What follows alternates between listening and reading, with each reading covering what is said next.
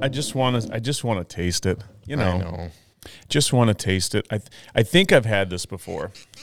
So there was a moment, I don't know, a couple years ago when this thing first came out. We were at I was up at my buddy Lewis's house, and he brought out the bottle, and he likes to fuck with people. Okay. And so I was the last person there, and so he says, he goes, "Oh, you got to try this." He says, "I picked up this amazing scotch." He said, "Never had anything like it before." And he goes, "I want you to just tell me what you think it costs." And he said, just keep in mind, it's really great scotch. I'm like, okay, great. So I tried it, and I'm like, it's okay. He says, "It's not great." I'm like, it's okay, And he kind of just prodded me a little bit. And then I guess he's leading you though. I know, yeah. He's trying to get me to see if he can play mental gymnastics with me to say something that I don't believe, right? By pure pressure.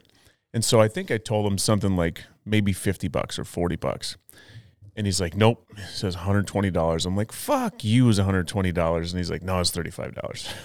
Yeah, exactly where you thought it was. Still overpriced. It is. Well, it's been years. Literally, I think it's been like 5-6 years since I've had it. So, salute. Ching ching. Ching. We can do this. There we go. There we go. It's not scotchy at all for me. It's not real scotchy. What's the ABV on that? Light, 86. Yeah, that's where you're getting that. It's I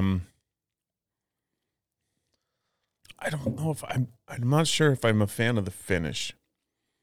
So, for a non-scotch guy,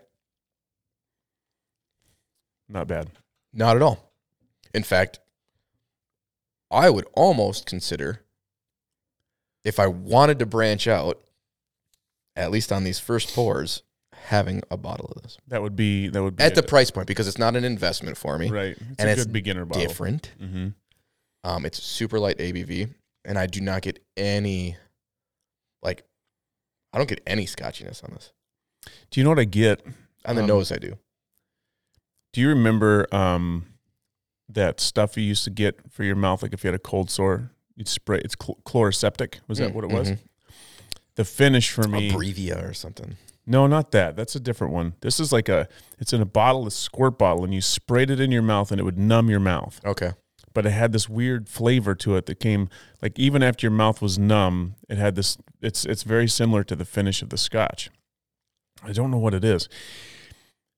And it's the Chloraseptic-ness of it is a little tough. It's a little medicinal. Yeah, that's what it is. Medicinal. There you go.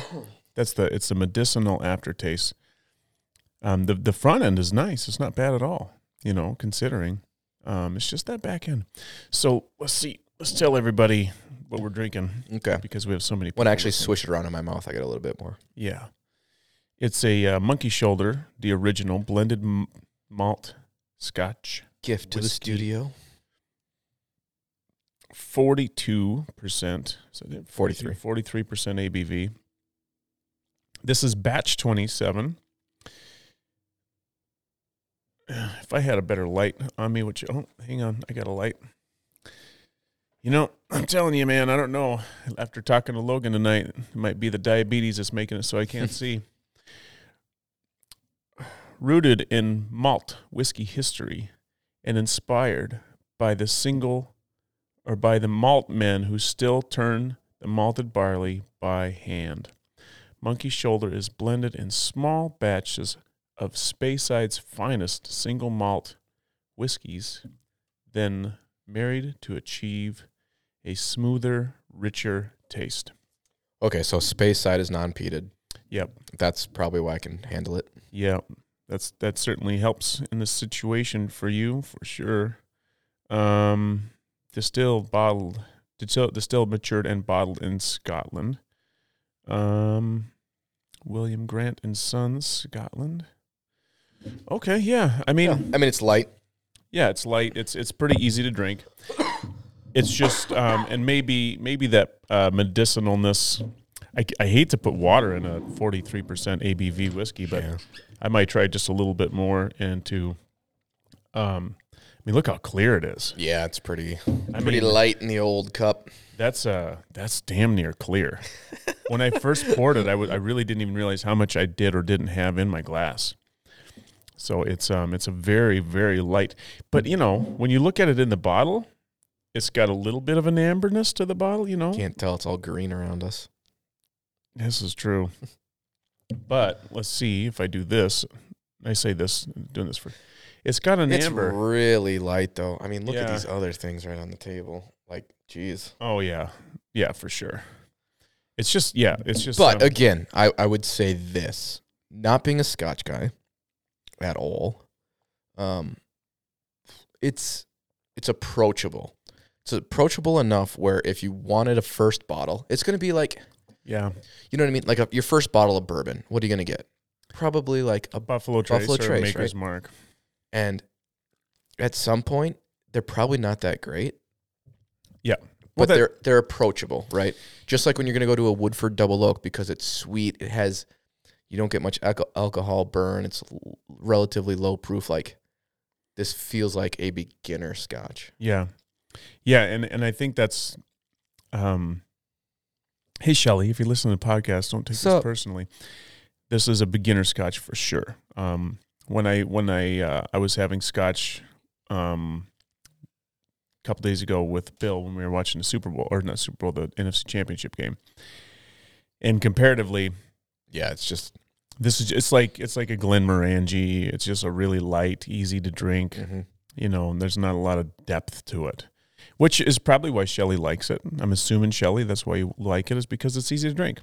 You can sip on it. It doesn't have a lot of burn. It's not overpowering of flavor, but that's the part of the Scotch. If you're a Scotch drinker, which I classify myself as, you want a little bit of that heavy flavor. I like a little bit of peat. Not like a crazy amount of peat, but just enough to know, that I'm drinking a Scotch. So, but it's not bad. It's not bad Scotch. Maybe that's going to be your starter bottle into the Scotch world. You've had the Glenmorangie though, right? I think like so. A golden label. Yeah, I think we had that on Whiskey Night too. Oh yeah, we did. Yeah. Yeah, we brought that on Whiskey Night too. Some of those photos came up the other day for me in my Google Photos. Oh yeah, we don't need to see those. Yeah, I mean they weren't bad. I know they weren't. No, the photos weren't bad. It was just the audio that was bad. Hey, by the way, audio. Welcome to the podcast.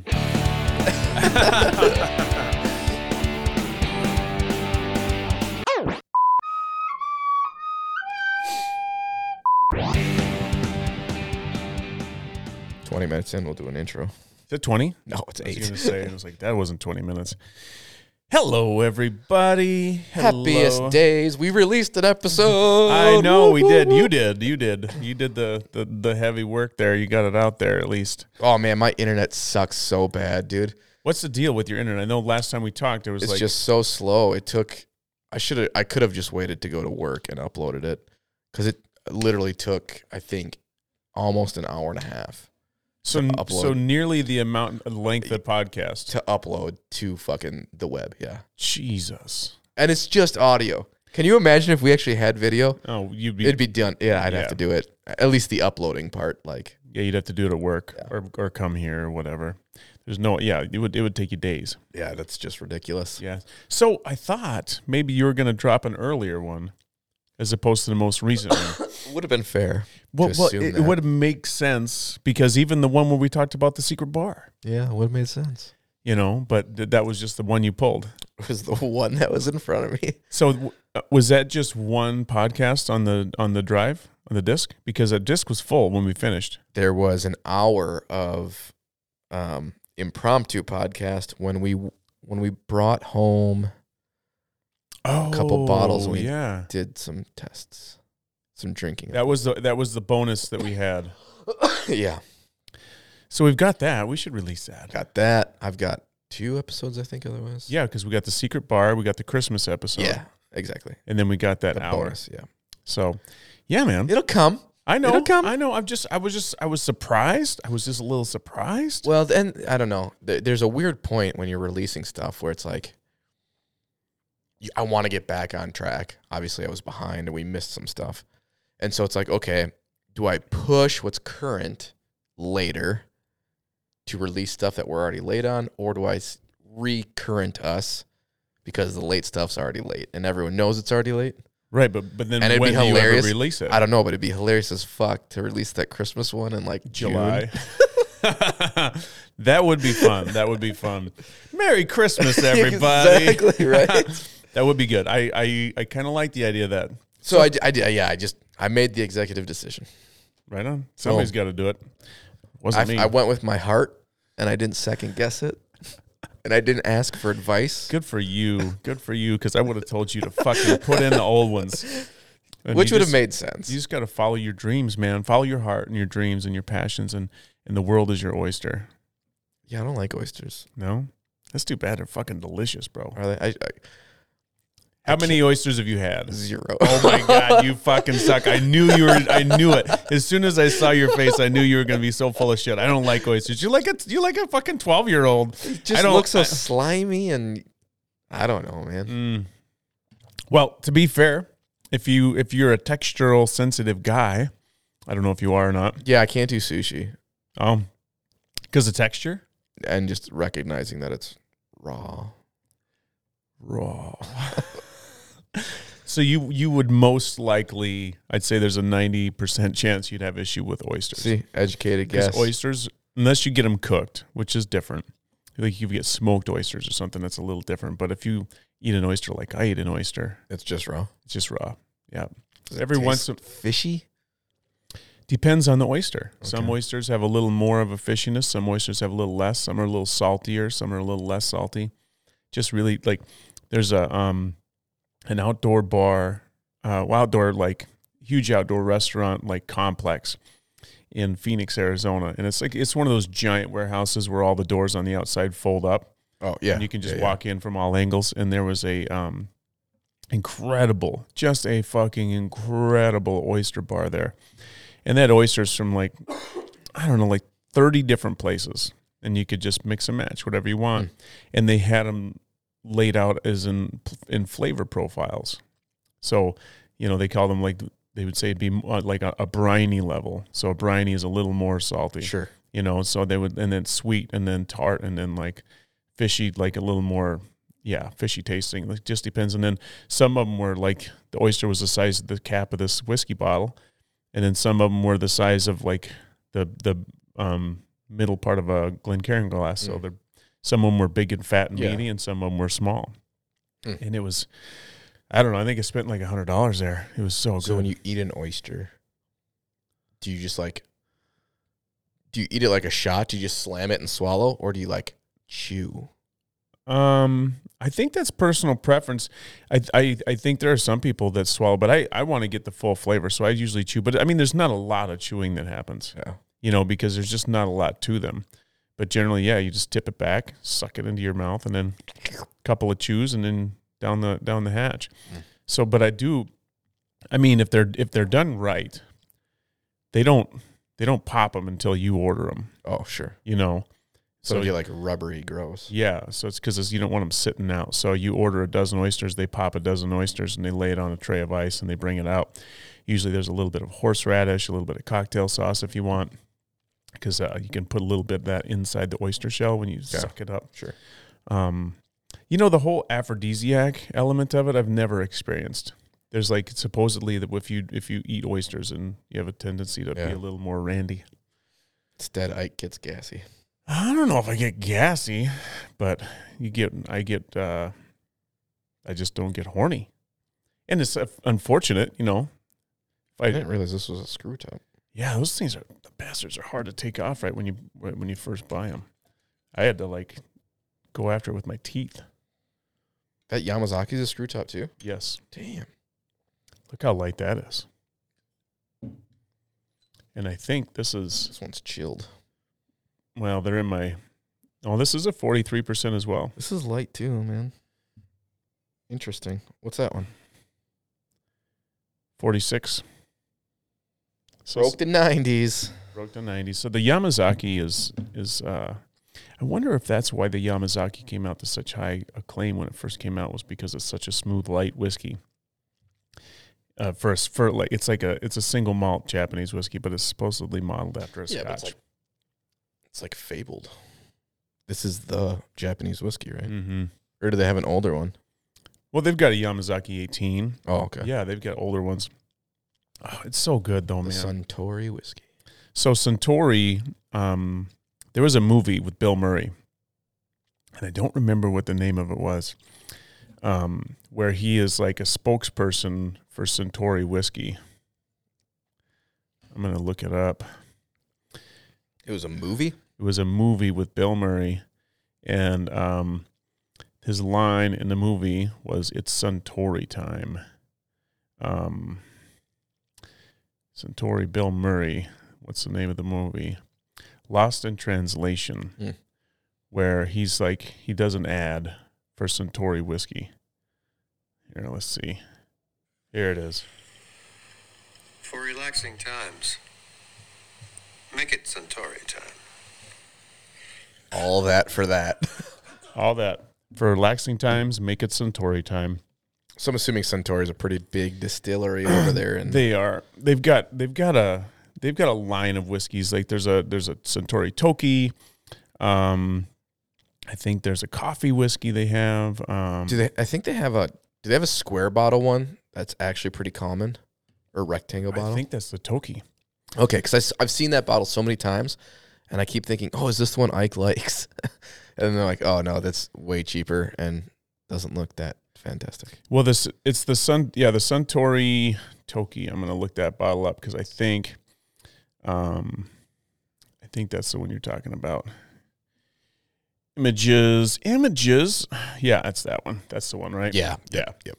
So it's a cheaper bottle. It's in the 30s usually. And it is fine, you know. It's not a Yamazaki. Yeah. But the Yamazaki certainly has its own lore with it. And the reason I brought up the movie is because I didn't know if the movie had something to do with the popularity of the Suntory Yamazaki. Oh, sure. If that's know? why I got. You know, because it's like we talked about with the Blantons and the John exactly. Wick. That's what happens in movies. This shit gets popular because people drink it. Yeah, and if it's a good movie, yeah, well, that helps. yeah, it helps it, and so more people see it, and they're like, oh, I've never heard of that before. Somebody tries it, and it's like, oh, this is that whiskey from the movie.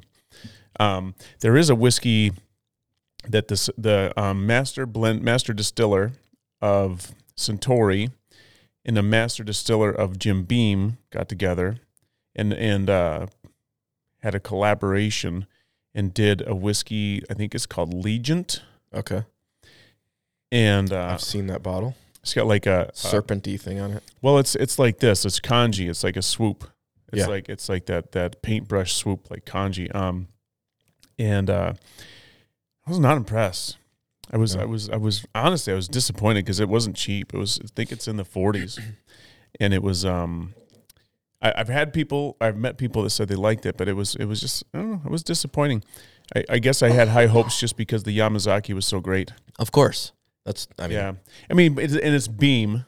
Yeah. And I've never heard anybody say, God, I can't wait to have a dram of Beam. You know, No, so it's Beam but and like, Coke or whatever. Knob Creek is Jim Beam. It is? Yeah. Oh, interesting. I think Knob Creek has turned around. We talked about that on the last podcast. What's the lineup of Jim Beam? Oh, look. Yeah, I'm curious as to see what they have for a lineup. It's interesting to me. Oftentimes, I'll see a whiskey that comes from a distillery that I was not expecting. So I'm curious. Yeah, it's like there's like 6 or 7 brands from this one distillery, right? Because isn't Four Roses? Is that Four Roses is Four Roses, right? But do they do Woodford as well? No, they don't. I don't think so. Is there another one that Four Roses does? I think Four Roses is standalone. No, there might be a parent company that owns Four Roses, but I think Four Roses is pretty unique in that it is Four Roses because they have so many different strains and yeast strains and shit like that and whatever. Let's check out the brands made by Jim Beam. I'm pretty sure it's Jim Beam, Booker's, Knob Creek, things like that. Oh. Yeah, okay, here we go. They've got Jim Beam. They've got Knob Creek. Oh, they have Basil Hayden. Really? Yeah.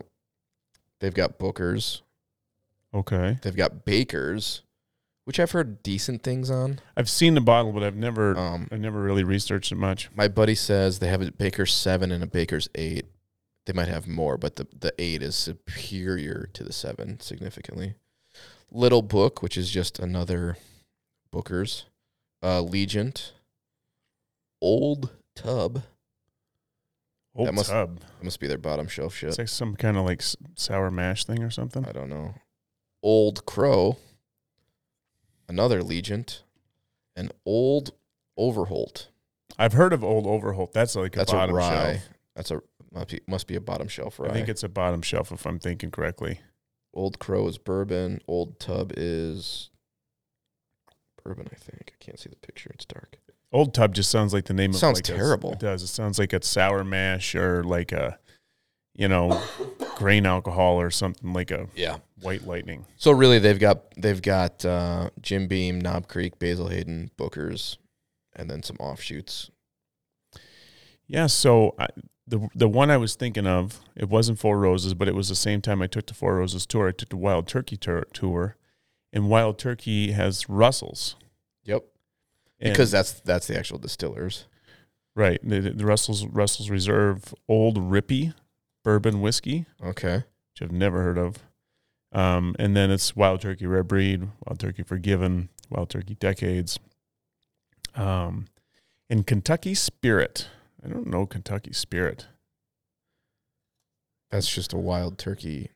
That's like Rare Breed, but the next step up.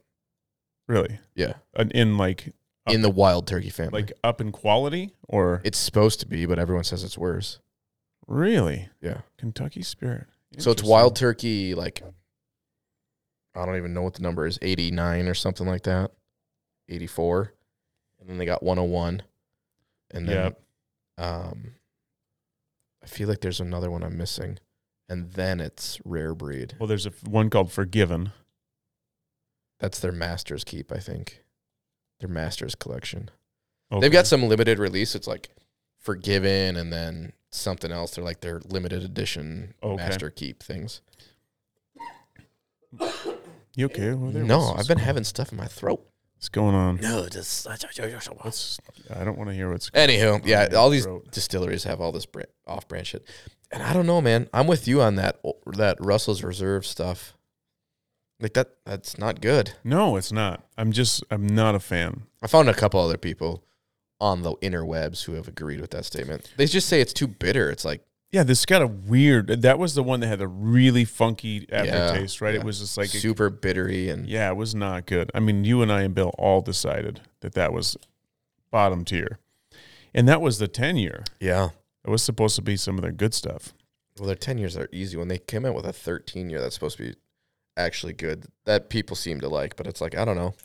I kind of lost my faith in it. Do you think that 3 more years in the cask is gonna help that bitter note? Probably not. Right. Well, I would think it would maybe mellow it a little bit, but to get rid of it, I just can't imagine that. No, I can't see it.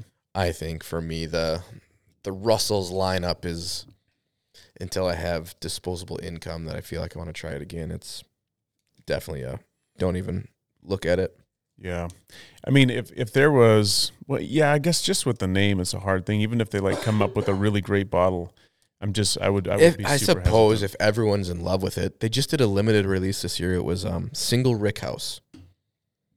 It was supposed to be a super good single rickhouse, single barrel kind of thing. Mm-hmm. Everyone was like super disappointed on it based on the price you pay. Well, single rickhouse, I mean, I understand that they move barrels to different rickhouses because like one of them's in the sun, one of them's not. Mm-hmm.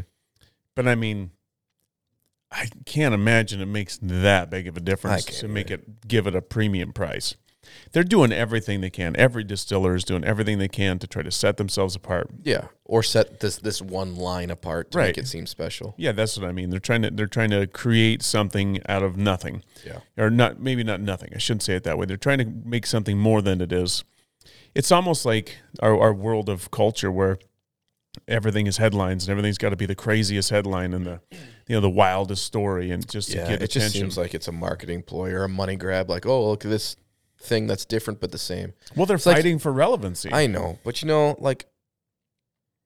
Okay, take your lineup, however many bottles your lineup is. Mm-hmm. Let's use Four Roses because that one's simple. Yep. And just fucking make your lineup, each one in that lineup, the absolute best it can be. Yeah. Well, and you got to have a base model. Yeah. You know, you got to have a younger version, middling version. With them, they have 4, and then 2 are their premium versions. Yeah. You know, and then it's and then if you want to add a rye or something to it, fine. Sure. But it's like You don't need. it's overselling. It's overselling. It's trying to. I say that, and then Four Roses puts out their annual limited release, anyways, which everyone says is amazing. Really? Yeah. I don't think I've ever had that one. I haven't either. It's really not. When does it come out? It just came out, I think December. Mm. It was like or November, December. It was Four Roses limited edition 2022, and it was like on all these big whiskey YouTube channels. It was in the top 5 for a lot of them. Wow. But it's pricey as fuck. Is it? I want to say it's like 350, like 250 or something. 250. Yeah, it's pretty wild when you're getting up there. I mean, you got to have. I mean, like we've decided. I mean, we've said so many times. You get over $100. Yeah. And the minutia of difference in flavor, especially in the bourbon world. Oh, for sure in the bourbon world, right? Yeah. There's a couple of scotches I'll pay more than that for, like willingly. That Bardstown, I paid $150 for that, but that was an experiment. It's really good. I really like it, but it was definitely an experiment. Would I pay another $150 for that specific bottle? I don't know, because Sure. I can get a bottle of Barrel for $100 that's really fucking good.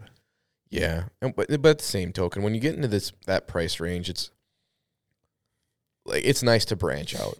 Sure. And you can make that bottle last a long time. But it's like, let's say you've committed that your daily sipper in bourbon is going to be a really high tier bottle.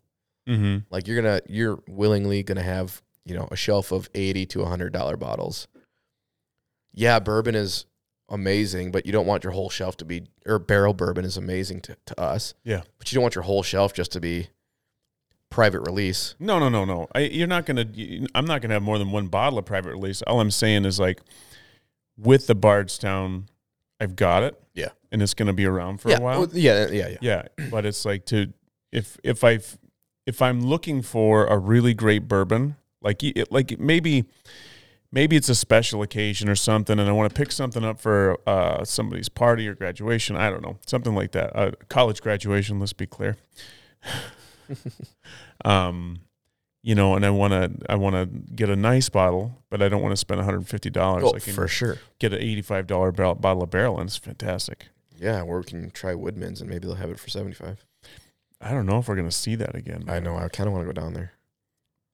You just got to pick a day, bro. I know. Pick a day. We'll go do it. I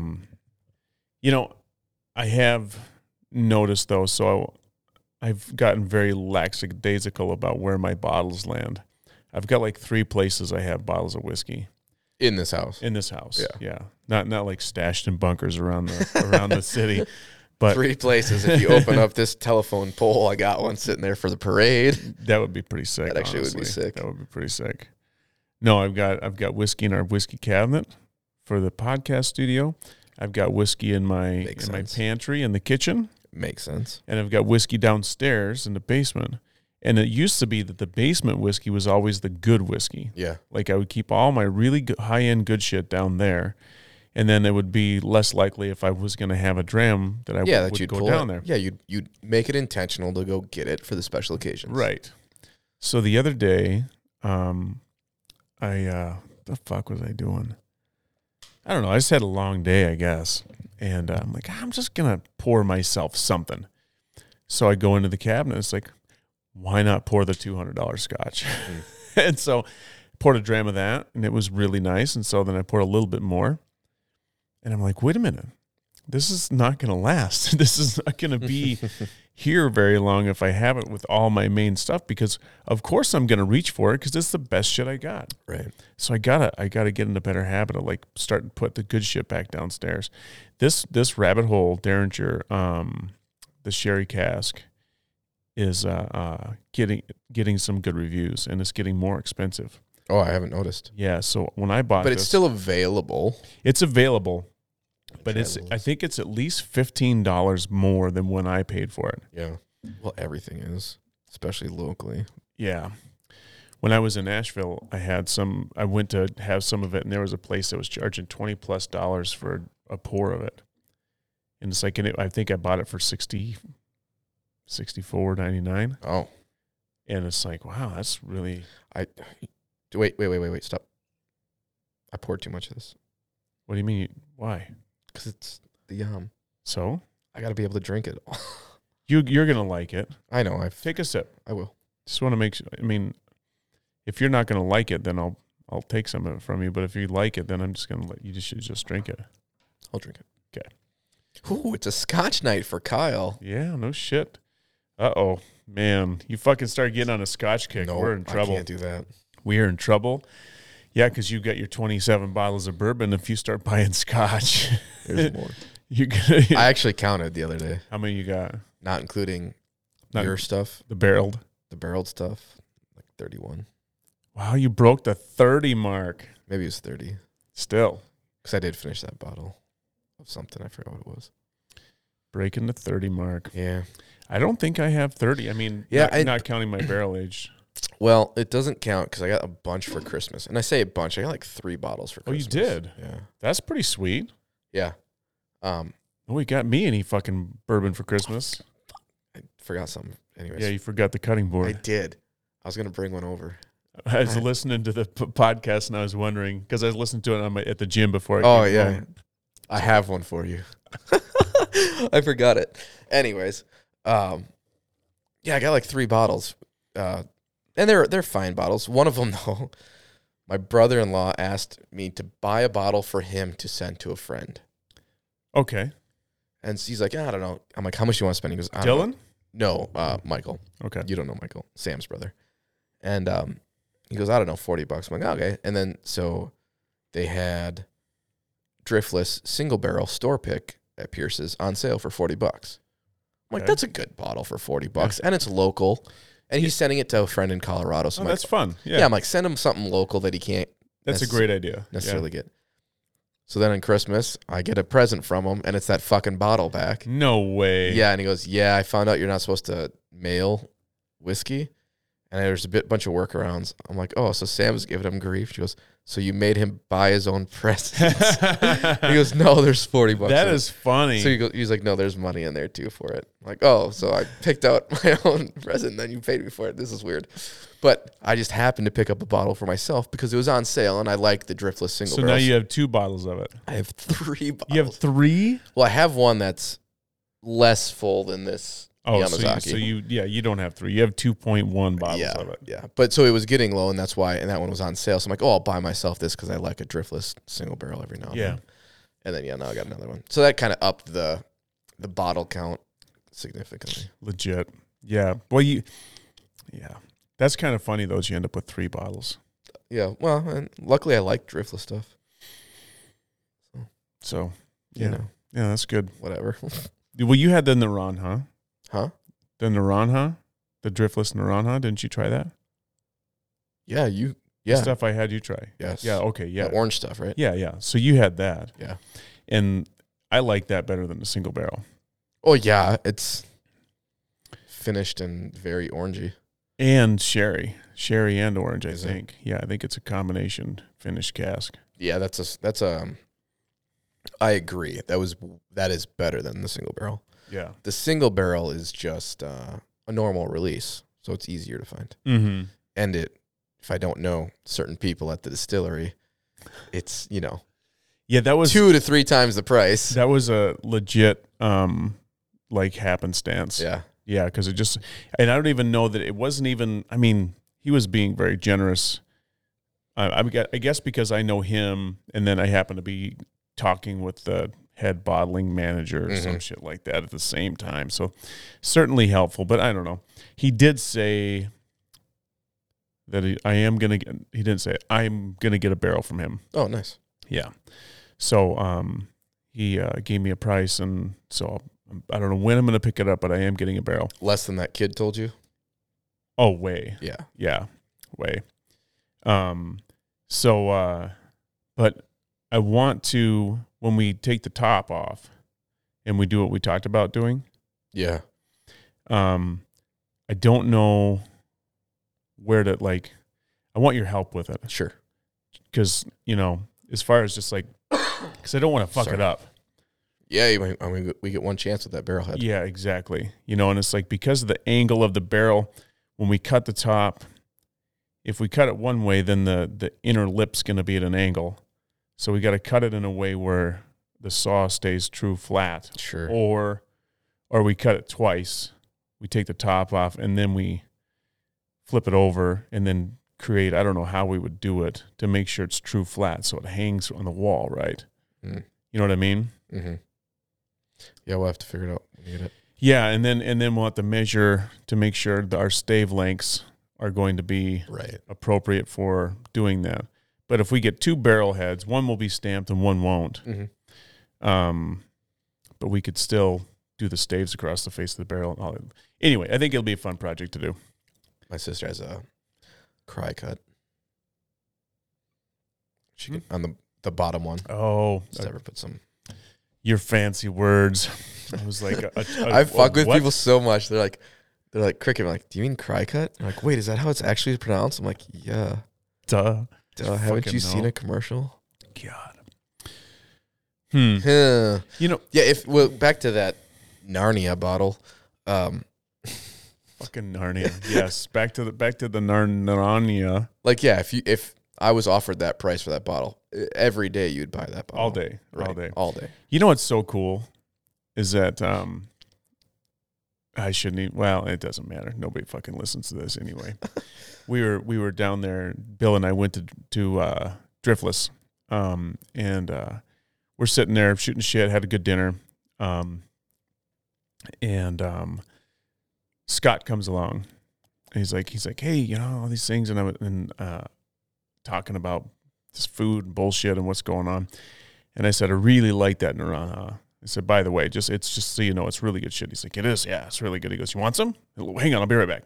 So he takes off, he grabs three glasses for him and I and Bill, and he pours us one. And we're sipping on it, and he's like, oh man, I just love this stuff. And I'm like, how much is this? And he told me, like, per dram. Yeah. And I don't remember how much he told me it was. They were selling it per dram. But some friends of mine were on the table next to mine. I said, why don't you send them one too? And he's like, oh, yeah, I'll do it. He says, I go, just put it on my tab. He's like, oh, man, I got you. And I'm like, you don't got to do that. And he's like, no, it'll be good because it's like you don't have to pay anything, and I'll tell him you did. And I'm like, okay. Sweet. It's a pretty sweet deal, but something feels a little off about that. It's like someone's like, oh, thanks so much for what you did. And it's like, I really didn't. It was just a thought. Suggested it to him. It was just a thought. Like, I had a nice thought. Like, how much value is there in like thoughts and just like thoughts and prayers? It's like, I don't know if you could put value on that. Sure. It's like, what's that worth? Just the gesture. I don't know. Everything. I suppose. I don't know if it's worth everything, but I mean, it's at least, the gesture is nice. The gesture is nice. It's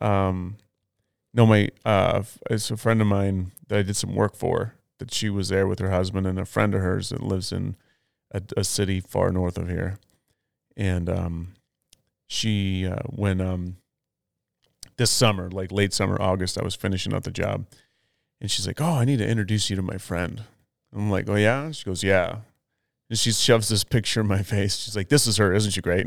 I'm like, yeah, I don't know her. I'm like, she's attractive. But, well, it happens to be the same friend that was with him that night. Oh, sure.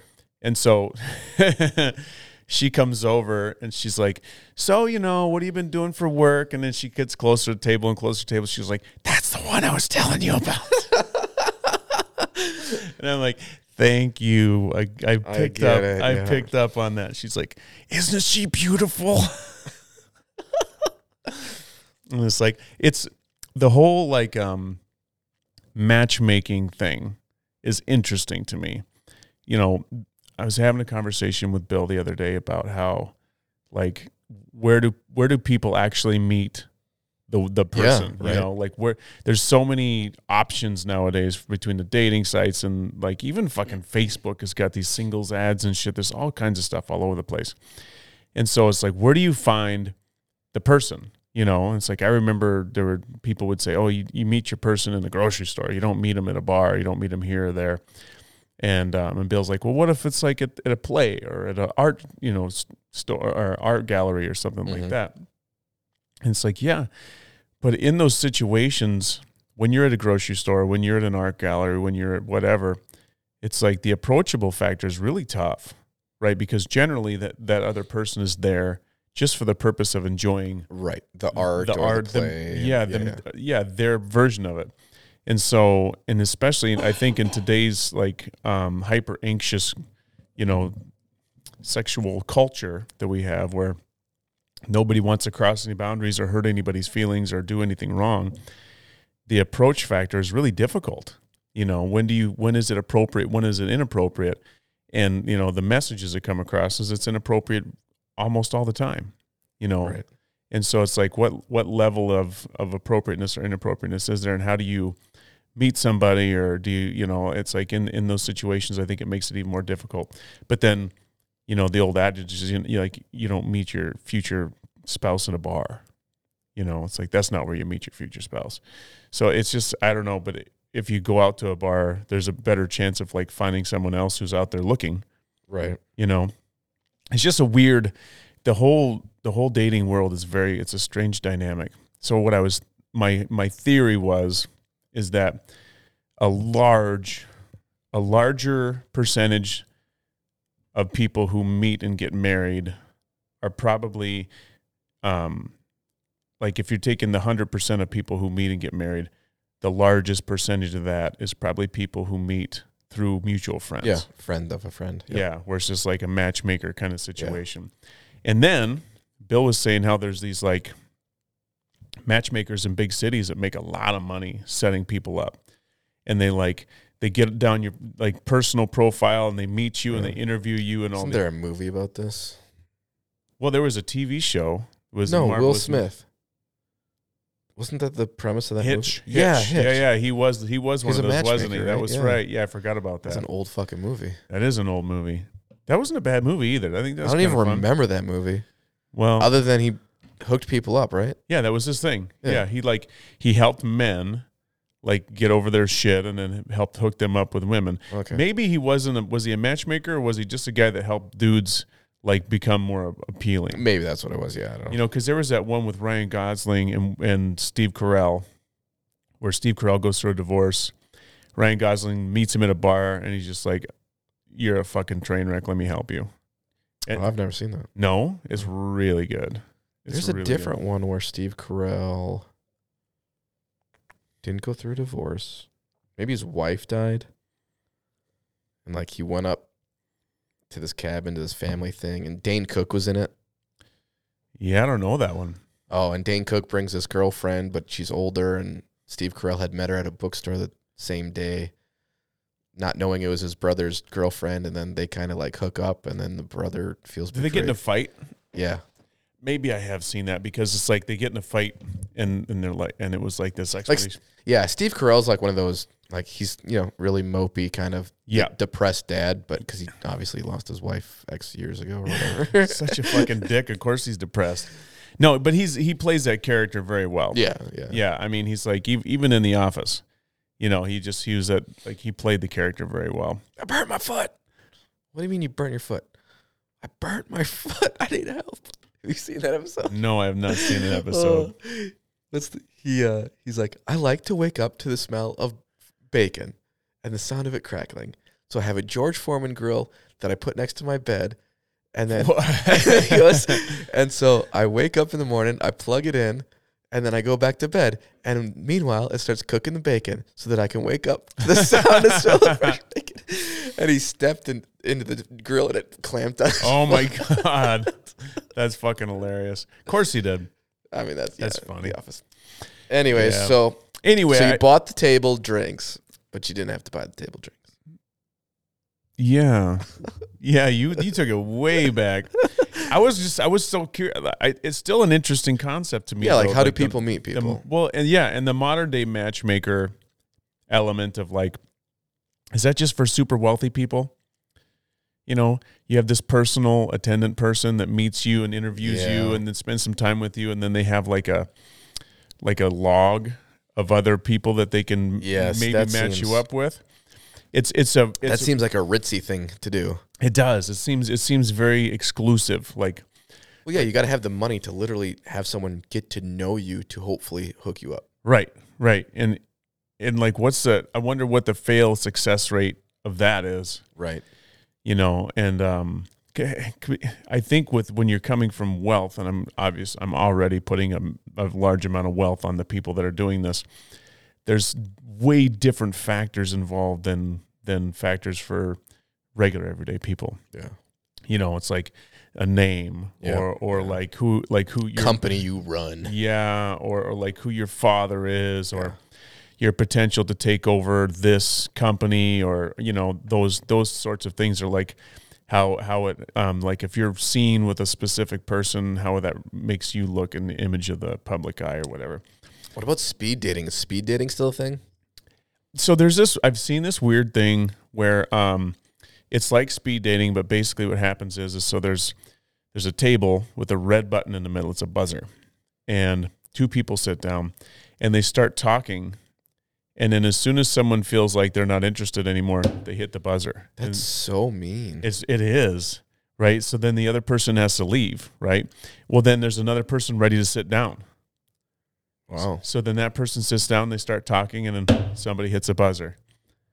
And it's just like, what the fuck? You know? Yeah. But so there's this thing that's happening now, I think. It's like it's the swipe left or right mentality. Yes, it's that. And I think the reason that exists is because there are like there's a sense that there's so many options that you don't really have to try very hard.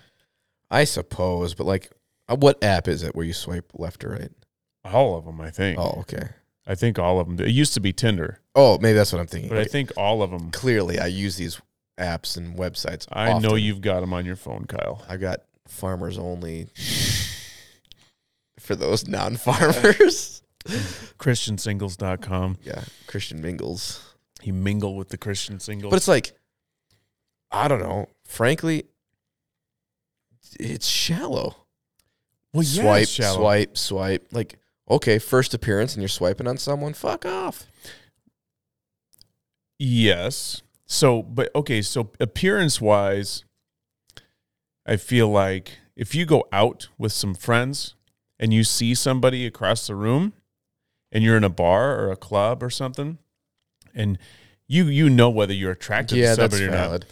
So I think like there's a visual part that I agree with, in a sense that like you're just not putting yourself out there. Yeah, I suppose know? maybe that's where the mutual friend, where it's like someone can talk you up if you don't have Yeah. necessarily the most attractive face, like a double chin and a neck beard at the moment.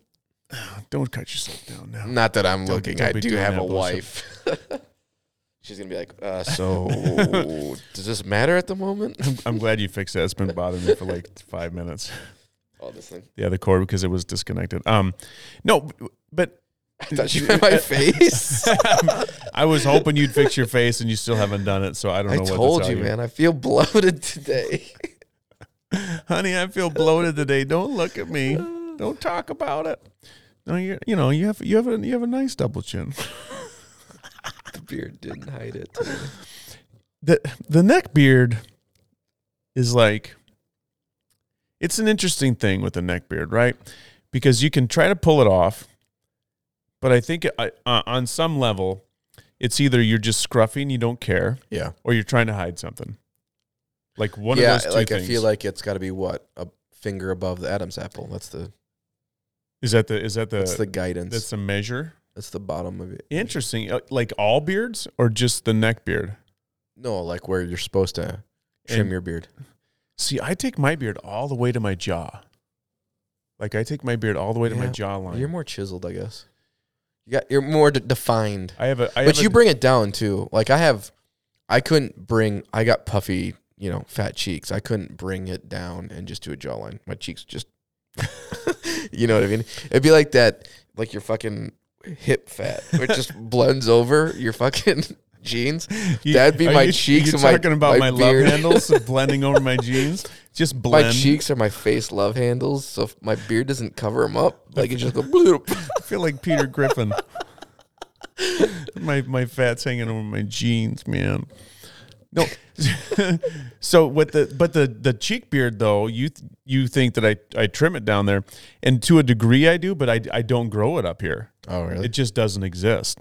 I think if I grew it higher, I would probably leave it a little bit higher. Yeah. But it thins out the farther it goes up, so it kind of like it's naturally goes down to my jaw a little bit more.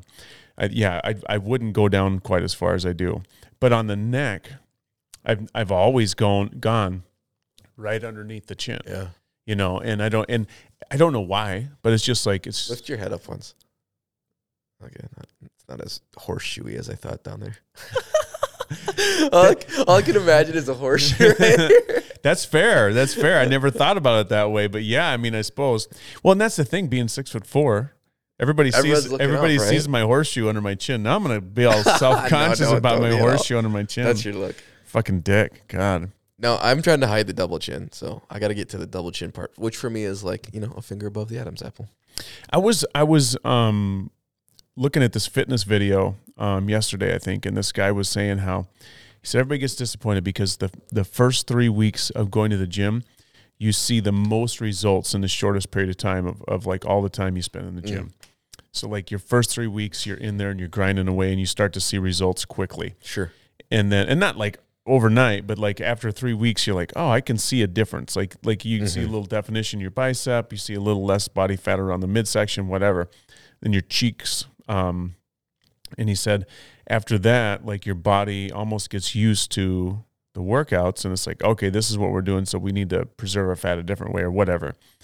And I thought that was really interesting. I didn't know that. And it makes sense though, because you hit a plateau. You were talking about you had felt like you'd been working out really fucking hard, but you hit this plateau where you're not seeing the same amount of results. Yeah. And I wonder what is that? Is it like how do you break the plateau? Is it a matter of like really leaning up your diet and hitting the gym double time? I think a lot of it for me is diet. I don't count my calories as strictly. I know generally what I eat and where it falls, but I'm not eating the right stuff. And I think that's why. Like I don't think I'm overeating. I'm not gaining weight. So I'm not overeating. No, yeah, I don't see that you're gaining weight at all. But I'm not losing weight either, and so yeah. So you like how much weight did you lose early on when you first started hitting? Like 30 pounds. Yeah, so you lost a significant amount. That's a solid amount of weight right away. Like within the first month? Maybe? No. How long did it take you? 4 or 5 months. Really? Yeah. So when do you think you saw it in the first month? Like did you recognize your gains, or is this guy full of shit? I recognize the muscle growth. Okay. So yeah, I recognize the gains. I saw them. Okay. Both on the scale and just physically. Like for someone who I'd never worked out in a gym before. Yeah. Like even in high school, like as a hockey player, like I didn't go to the gym. Right. And so like there's some quick and easy muscle growth. Like in my pecs and my biceps and my triceps, like really noticeable, really easy. Mm-hmm.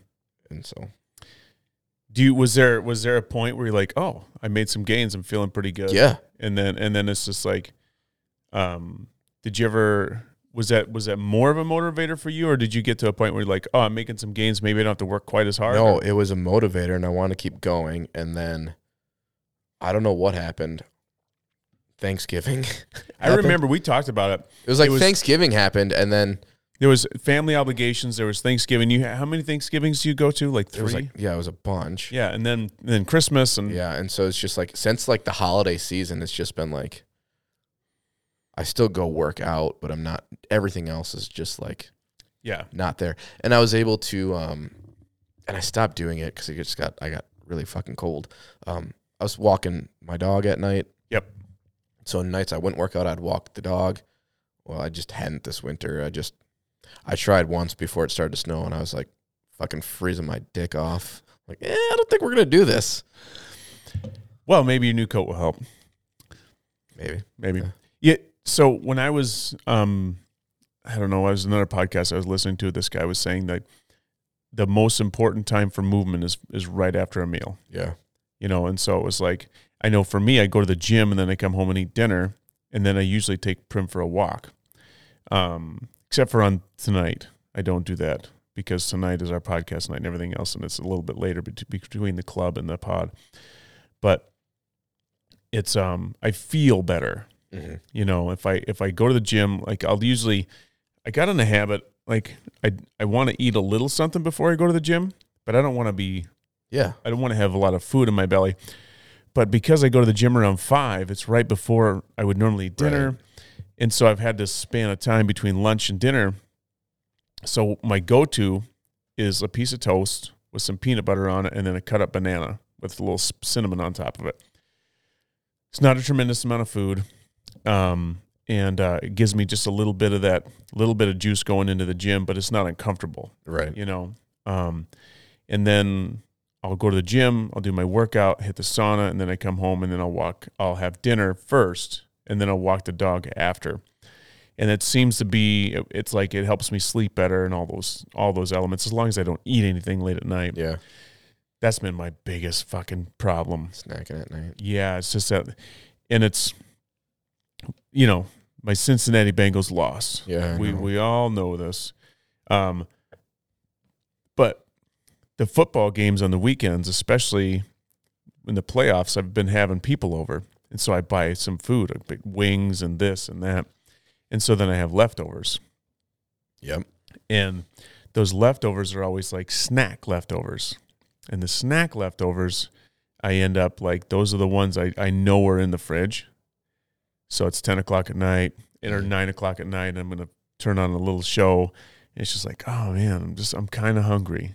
Like just a little hungry right now. So then I'll go and grab some summer sausage and some crackers and then some cheese. And next thing you know, I'm full again, but now I'm going to bed. You know, and that's my biggest downfall is like having that shit in the house and then my weakness, my fucking weak ass. I've gotten better with not eating at night, but now so on nights I work out, I have like dinner, like 5:36, play with the boys for an hour, then we put them to bed, then Sam and I talk for a while or something like that, and then I'll go work out. And then when I come home from a workout, I'm not necessarily hungry, I'm more thirsty. Mm-hmm. So I'll have like a protein shake. Sure. Or something like that. But I don't, I've never thought like, oh, I need to go move after I drink a protein shake. Right. And then on nights I don't work out, I don't snack anymore, but I usually have a dram of whiskey. Sure. And I mean, I know those are carbs. Yeah, it's carbs. If it's 1 dram, you're talking about 1.5 ounces, 2 ounces. Yeah. So it's not a tremendous amount. The protein shake is a really good idea because after you work out, you want to have that boost of protein. Yeah, and so you find like a slower release protein, like a casein protein that you're supposed to kind of take before you sleep, and then it just kind of slowly breaks down as you sleep. So. Yep. But yeah, I don't know. Are you doing the creatine?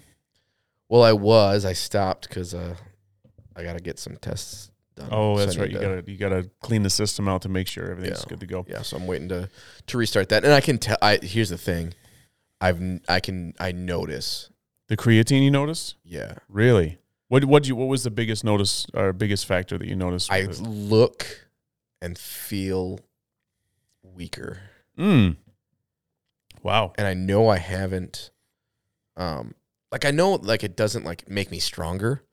It just adds water to your muscles, or your muscles retain water, so they look fuller. Yeah. But yeah, like my arm size has certainly gone down. Oh, okay. I haven't. But the other thing, like with my weight, like the weightlifting, and in these last 3 months, like I haven't made gains. I haven't lost progress. Sure. But I haven't made progress either. Like I'm not lifting more.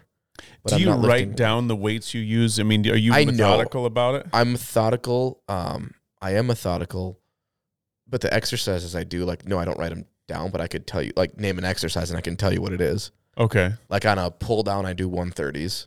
Uh-huh. On the chest press, it's a 45 and a 25 on each side. So whatever that makes it. Yep. Um, Do you on- just do one weight and then multiple sets, or do you Yeah. you don't up your weight? The first pull down and the first press I do a warm up set that's usually half. Okay. So my first press set, I just have 45s on, and my first pull down is typically around like 85, whatever, 70 to 85, whatever that number is on the thing. I'm not super methodical about that, but I know the weights that I like do 3 full sets on. Sure. And then the chest fly, I do 130s. The rear delts, I do 115s. Biceps on the cable machine, I do 45. Triceps on the not actual tricep side, I do 100.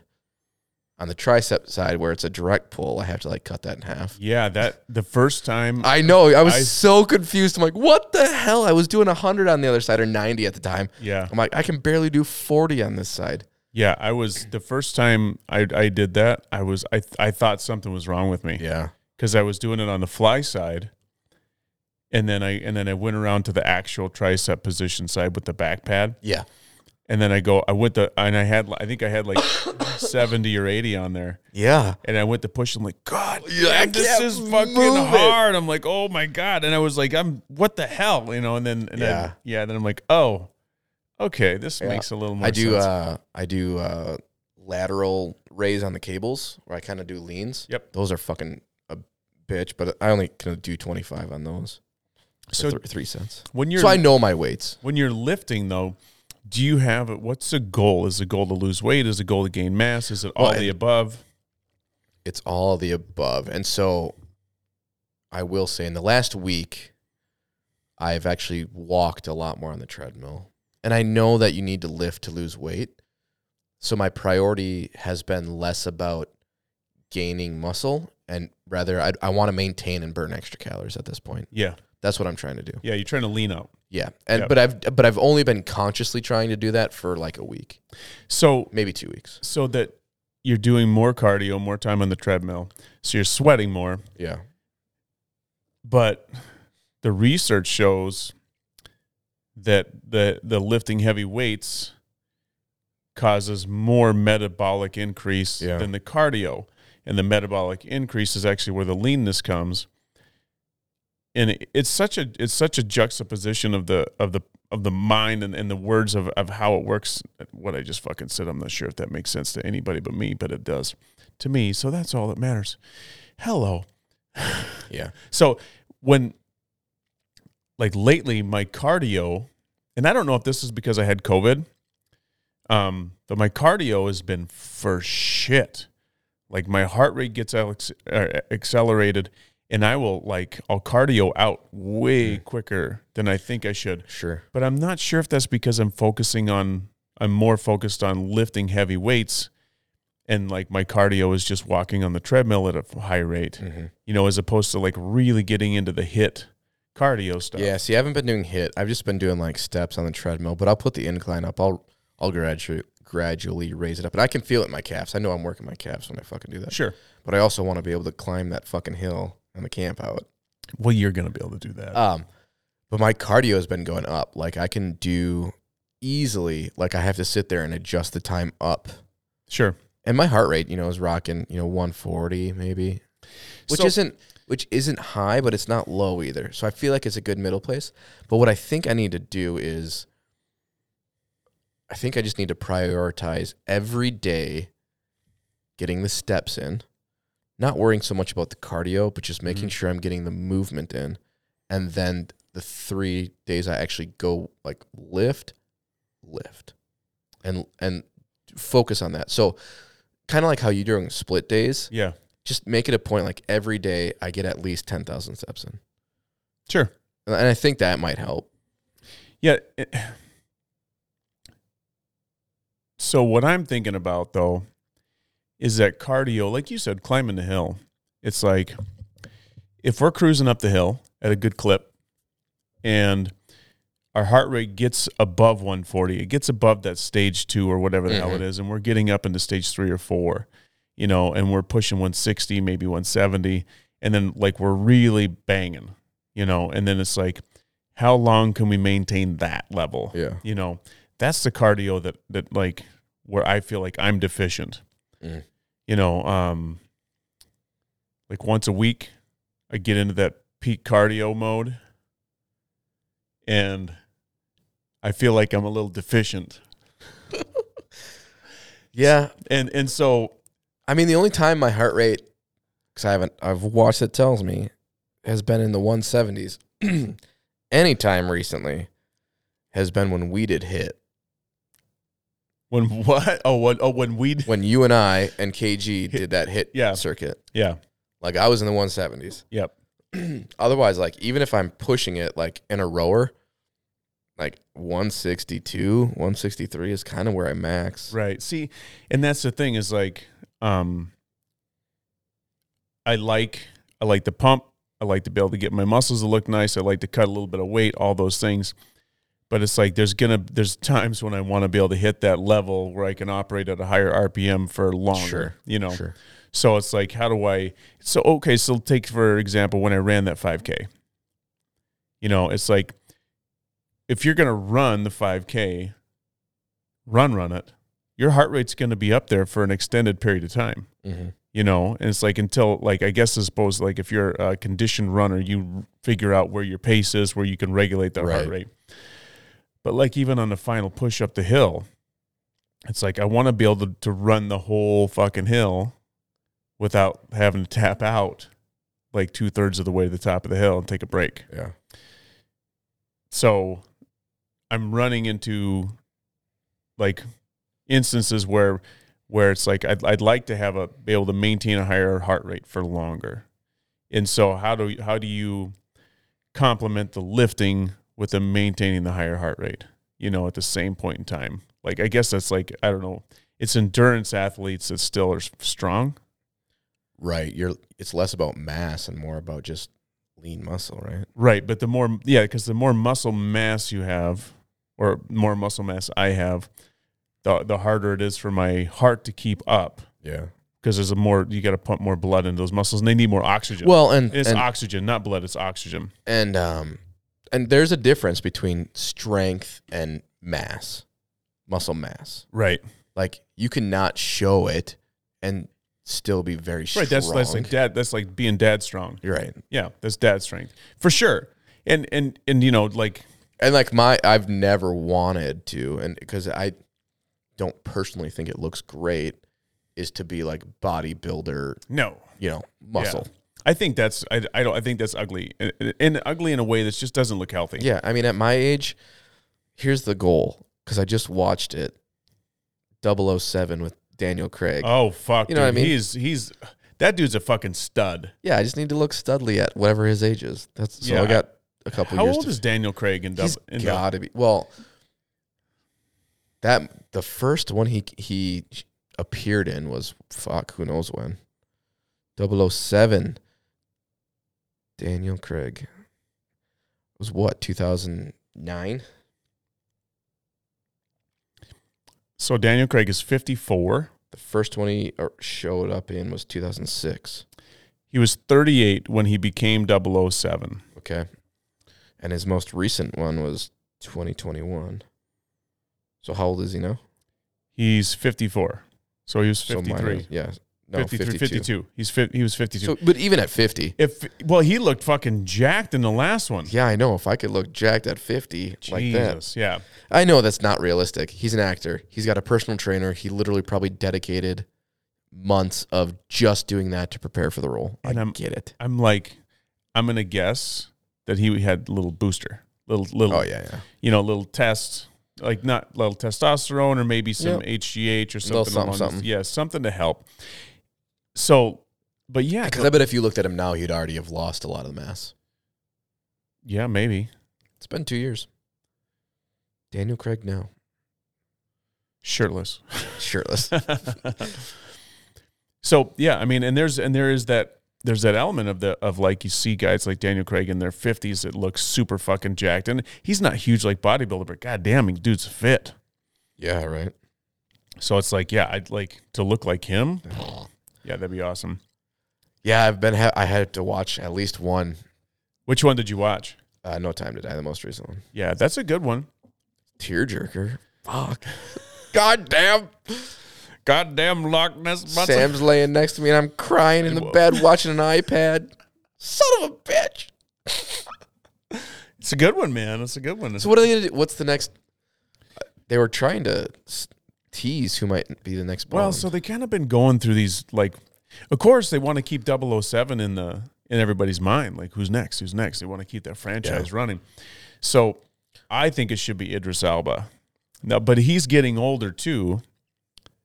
You know. Yeah.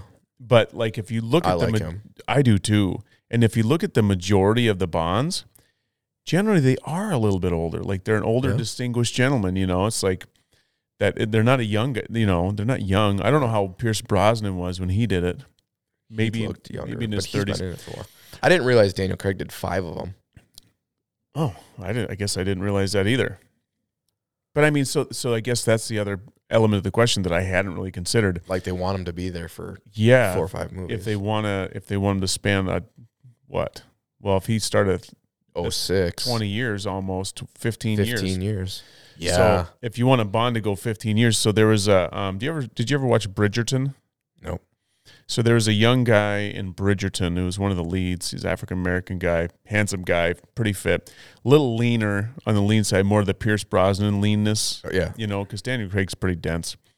But I mean, like, so I guess that name's been floated around a little bit too. But like, someone was talking about The Rock. It's like, you can't put the fucking Rock as James Bond. Well, and so I've not watched, I don't know the last time I've watched a James Bond movie. And I've certainly not watched enough James Bond to know, like, this is the last James Bond of this actor. Right. So what is the transition? Because, okay, spoiler alert if you didn't watch it, right? Yeah. If you haven't watched No Time to Die, I'm going to spoil things. Here's your... God damn it. Here's your warning. Okay. They kill him off. Yeah. There's no way he could... I mean, I get it. He's James Bond. He might survive it. But what's the transition typically when there's a new James Bond? Because it's the same name. I don't know. I don't know. You know what I mean? Yeah, but there was another movie... Or is it just a reset? Like, wait. In No Time to Die, wasn't there like another 00? Yeah, it was a woman, right? A woman, yeah. Yeah, she was like a new 007. Correct. So maybe that's the transition, is that it's like 007 is just a code name for a specific, you know, entity, but it doesn't have to be the same person. Like, another person can take over the 007. They could. They're not going to do the... I mean, I don't know. They're going to kill the series if they do it. Let's just be I don't honest. know, but how did they transition before? I mean, Well, that's what I'm asking. So many. I don't know. Or is it like, is it more like Batman, where it's almost like a whole new... It's the same premise, but it's a new storyline. It's a new beginning. It's a new actor, and so that's cleaner. It's clean, right? It's cleaner. You get a new director. You get a new you get a new Batman, and so this is just like... It's Batman reimagined. So is every time we get a new James Bond, is it just James Bond reimagined? Did they ever kill off any other James Bonds? That's a great question. Where the fuck is Bill? See? You know, things I need to know. I was thinking... I did cry. I'm not going to lie, though. I trust you. When he finds out he has a daughter, and then he... Oh, my God, I know. God. He's standing on top of that fucking roof, right? Yep. Fucking little walkie-talkies because he knows he's dead. Yep. It's just... I was going to go into a rant about Bill, and you're like talking about... Yeah, where the fuck is Bill? You know, I thought it's been a while since he's been on, and he's... You don't still have the button, do you? No, I don't. But Okay. I was gonna say I can Bluetooth my phone to this thing. We can call him. Where is he? I don't know. I think he's home. Sure, he's home. We could fucking call him. Hold on a minute. I'm holding on. Bluetooth it and then call him up. I just tell him. I'm gonna tell him that. Answer Kyle's phone. Yeah, I'll text him. Just tell him. Put on something decent and answer the phone. Okay, I just sent it. I'll give him a second. Now I need to change the buttons to be that. Yeah, so it's a really good question though, as to what happens to the other James Bond. How many James Bonds have died? Yeah, right. Like legit died. No, they could always do what they've done in every other movie where you think he dies. Like, oh, he's Right. miraculously survived. But that seems bullshit. But that's only if you're going to resurrect that character. Yeah, because they gave him a proper send off. Like it was a good death for James Bond. In the first and only time 007 actually died on screen, James Bond sacrificed his life to protect the woman he loved and his only daughter at the Yep. end of No Time to Die. That's the only time. See? And they again, it was definitive. He fucking got bloated up. Oh, yeah, he's dead. Interesting. So, like, to be fair, so if see if there's this works. anybody still fucking listening to this, the reason we're talking about James Bond so much is because there's a gala coming up that's James Bond themed with the tux. Right. Dude, what's up? Hello? Watching little Ted Lasso. You're watching Ted Lasso. That's a good show. We're just talking about James Bond, and we were trying to figure out how many times James Bond has actually died on screen. And we're like, where the fuck is Bill? And Kyle wants to know, what's Bill doing right now? He's watching Ted Lasso. So there you go. Are you sitting in your tidy whities watching Ted Lasso?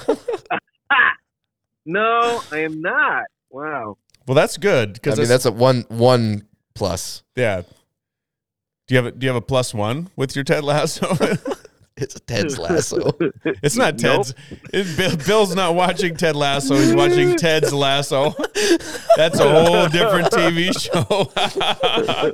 Oh, my God. So wait, so the question is, how many times has he died? How many Like- times has James Bond died on screen? We already looked it up if you're trying to look it up. Are you? No, yeah, I'm looking. I'm getting conflicting reports. Oh, okay. What's Oh. your report says- interesting? What's it say? Well, one report says he never died in a film before, and then another one says he hasn't died in a franchise film before. No Time to Die. Yeah, that's the most recent one. That's the most recent one. And they killed him. Yeah, he blew up. Yeah, right. So before that, this is like 2001 that said he never died. Oh, okay. Okay, So yeah. so that means that No Time to Die is the only on-screen death of James Bond. Yeah, ever. so I don't know where the future lies for James Bond. So we're trying to decide who the next James Bond is. Bill, do you have an input on this? I don't. I know there's some good possibilities. Like who are they talking about that you know of? I'm horrible with names. What's his name? Oh, that guy. The same yeah. guy Ike was talking about. Was it Idris Elba? Yeah. Yeah, That's see? who I hope gets it. He's my top pick. We were looking, and so most Bonds do like 5 movies, and it takes them like 15 years. And so the question is, can he make it 15 years and still have that prestige? Oh, that's a very nice question. That's a very Yeah. interesting. Yeah, because there's some other longevity thing is involved there's in being Bond. Yeah. the other two they're talking about are Henry Cavill. What's his Oh, name? Oh, yeah, yeah. I Cahill? like him. Yeah. The And then, Superman guy. But he was better in Yeah. The Witcher. Yeah. And then Tom Hardy. And Tom Hardy is awesome, but I think Oh, he's Tom Hardy the would be good, I think. And I think he could hang out for 15 years. For sure. He's You young. think so? Yeah, I Oh, yeah. think Tom Hardy could do it for 15 years. Yeah. Every movie I've seen him in, though, he's been like rough, mobby, like. Yeah, boxer he's kinda rough guy. around the edges. Yeah. Tom Hardy's a rough around the edges. Bill, have kinda you dude. seen a lot of the Bond movies? I think I could say yeah. Like, so our question was like, what's the normal transition? Like when they switch who plays Bond, right? Is there a transition? Like, is it supposed to be seamless and we just pretend it's the same actor? Or is it like, in the Batman movies when they switch who's Batman, it's kind of like a new take and a new start for each Batman? Do you know how that transition is for each Bond? I don't think there's any kind of transition. Okay, like so that. maybe it's supposed to be just seamless. I don't know. think yeah. I mean, I've never noticed. It's like, well, you're out and this guy's in. Right. That's the I don't question. remember anything like that. See, I don't Yeah. either. But to be fair, like the older James Bond movies before Daniel Craig, I really don't know them that well. Right. It was like, so it was Pierce any- Brosnan. Did any Bond ever have a beard? Because I need to find that outfit that he wore. Oh yeah. So the whole I know Roger Moore. I'm trying to think if he had it in a movie. Roger Moore has had a beard before. I'm trying to remember if he did. Connery's had a beard before too, but I don't know if it was as Bond. I don't think Connery had a Bond beard. Maybe he had a mustache though. Maybe that's what it was. I don't know. Well, I ain't getting rid Hey of Bill, the how's the keyboard master going? Can we see this? Do you have data that you have to share? Word master going. Wait, help Now me you out with confused this. him. He's like, No, wait, let me get my he's- computer. He's on it. Yeah, he's got to click off the other sites. Yeah, he's got to get. He's gotta get gotta off go of James Ted's Lasso. Lasso. Ted's Lasso. Wait, I'm watching Ted Lasso. You guys, what are you doing? I see how you get me on here. Better than getting you I off.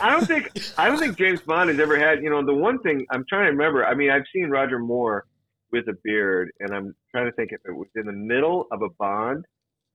I mean, it would he make had sense a if he beard. didn't, right? Because Right. he's always clean cut. He's Yeah. always well dressed. He's always like, So the real question is that should Kyle and I shave our beards for the James Bond doesn't night? matter if I should. I'm not going to. Oh, that is a real question. Isn't it? Yeah. I'm not going to. Hey, on a positive note, Bill, I've had 3 drinks tonight, and they're all of the Scotch varieties or single malts. Aren't you proud of him? Wow. Yeah. I am proud. How are you feeling? Good. They're all low proof. Yeah, they're low ABV. We're not getting hammered tonight. Not yet. What anyway. are your 3? What 3 did you sample? We were gifted a bottle. The studio was gifted of Monkey Shoulder, which is I don't think Ike is a huge fan, but for me it seems like a really good beginner Scotch because it's blended and it's from Speyside, so it's really like light and not peaty. And then it's not a Scotch, it's Ike's Westland American Single Malt. Yeah, That's it's almost like an American Scotch. Right? Yeah, that's good. And then Ike had out the Yamazaki. So some Japanese. Again, it's not a Scotch, but it's, But I mean, they're all in the same neighborhood. We're well, the Monkey Shoulder ABV is like 43%. Yeah, it's really So- light. look at this guy with the that's- knowledge. That's like average bourbon. I mean, No, No, way. no. Most of the bourbons we drink are 90 plus. I was gonna say lately, most of the bourbons we drink are in the Oh yeah, one teens, yeah, the yeah, one teens. 100 plus. The ones we've been drinking, but I would say most of the ones that we lean to are at least 90 at a minimum. minimum. Yeah, but the monkey, you're right. The Monkey Shoulder's 43. Dude, the memory on you is uncanny. Wow. It's unbelievable. Yeah, let me talk about Michael Jordan. And his incredible. No, I mean whiskeys are usually around. They're in their low 40s. I think the What do you mean whiskeys are? average for You mean like 80 for proof? ABV. Yeah, Yeah. I mean, well, Really? yeah, because like I think that's the cutoff. What's Makers? Like for is vodka and Makers everything is else, Makers 80? I think it's 84. 84? 84 I mean, it's 86. real average. That 43 is pretty average.